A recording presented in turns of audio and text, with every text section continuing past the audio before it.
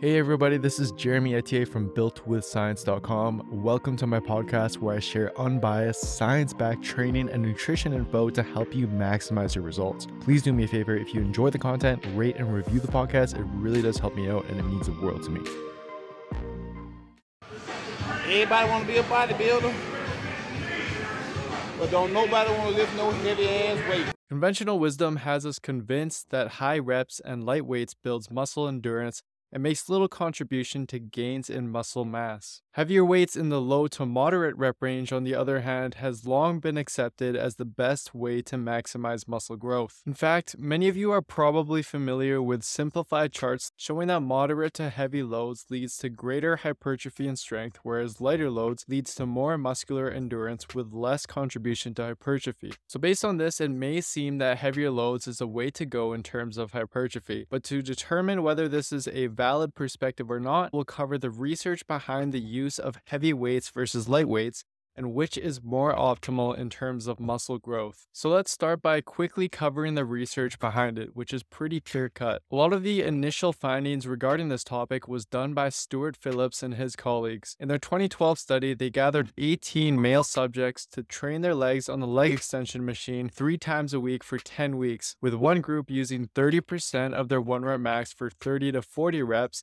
and the other group using 80% of their 1-rep max for 10 to 12 reps. The result? Quadriceps muscle growth was nearly identical in both the lightweight and heavyweight groups. But although this was a novel finding at the time, it attracted a lot of criticism, most notably because it used untrained beginners as subjects who often grow no matter what they do. So in response, Phillips and his team performed a similar study in 2016, but this time using 49 men with an average of 4 years lifting experience, and a similar protocol as a previous study, but this time using a whole body resistance training program. But surprisingly, once again, the results showed that load did not dictate hypertrophy, meaning that both light weights and heavy weights elicited equal amounts of muscle growth. In addition, both protocols led to similar increases in type 1 and type 2 fiber growth, which are typically believed to be load dependent. After this study, several studies and a large meta-analysis have been done on the topic, with all concluding the same result. Light weights and heavy weights lead to similar muscle growth when volume is equated for and sets are taken close to failure. So based on this, it might seem as if lifting light weights is equally as beneficial as heavy weights. However, there's a couple things to consider. One,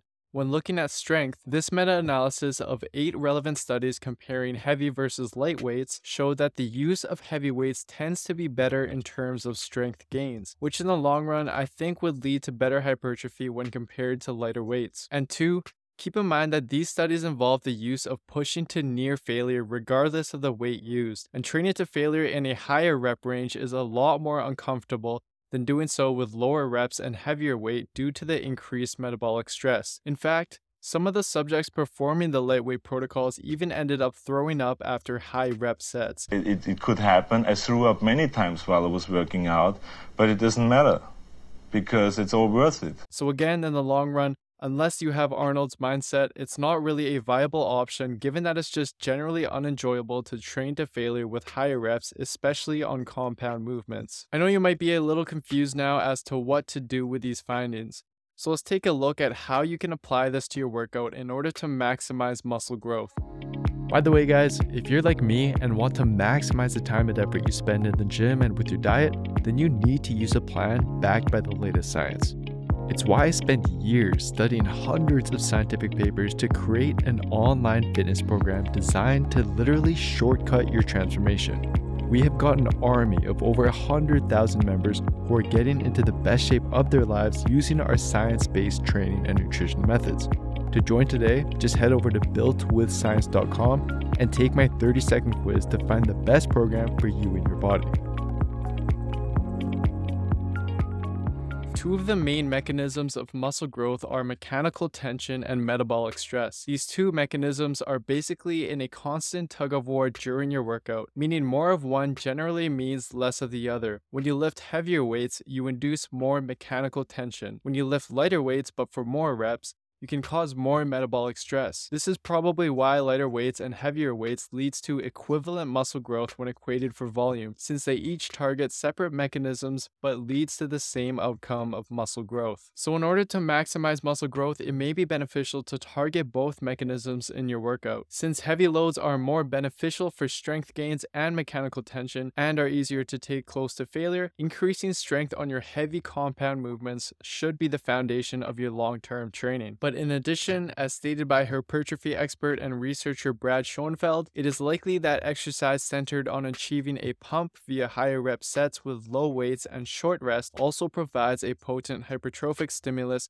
that is synergistic to heavy compound lifting. Therefore, you should also consider utilizing higher reps with lower weights in your accessory movements after your heavier sets on compound movements are done, as this will enable you to take advantage of the multiple pathways involved with muscle hypertrophy. Some ways to achieve this are through the use of drop sets, reverse pyramid training, or also including a couple sets of 25 to 40 reps to near failure towards the end of your workout. But let's take a look at a more in-depth example of how you could apply this to your workout. For example, let's say you're doing the chest workout. The first two compound movements should utilize heavy weight in the moderate rep range, and a focus should be placed on getting stronger with these movements. This will cover the mechanical tension mechanism of muscle growth, and then to cover the metabolic stress mechanism of muscle growth in this workout, you can add a few drop sets into your last set of flat dumbbell press.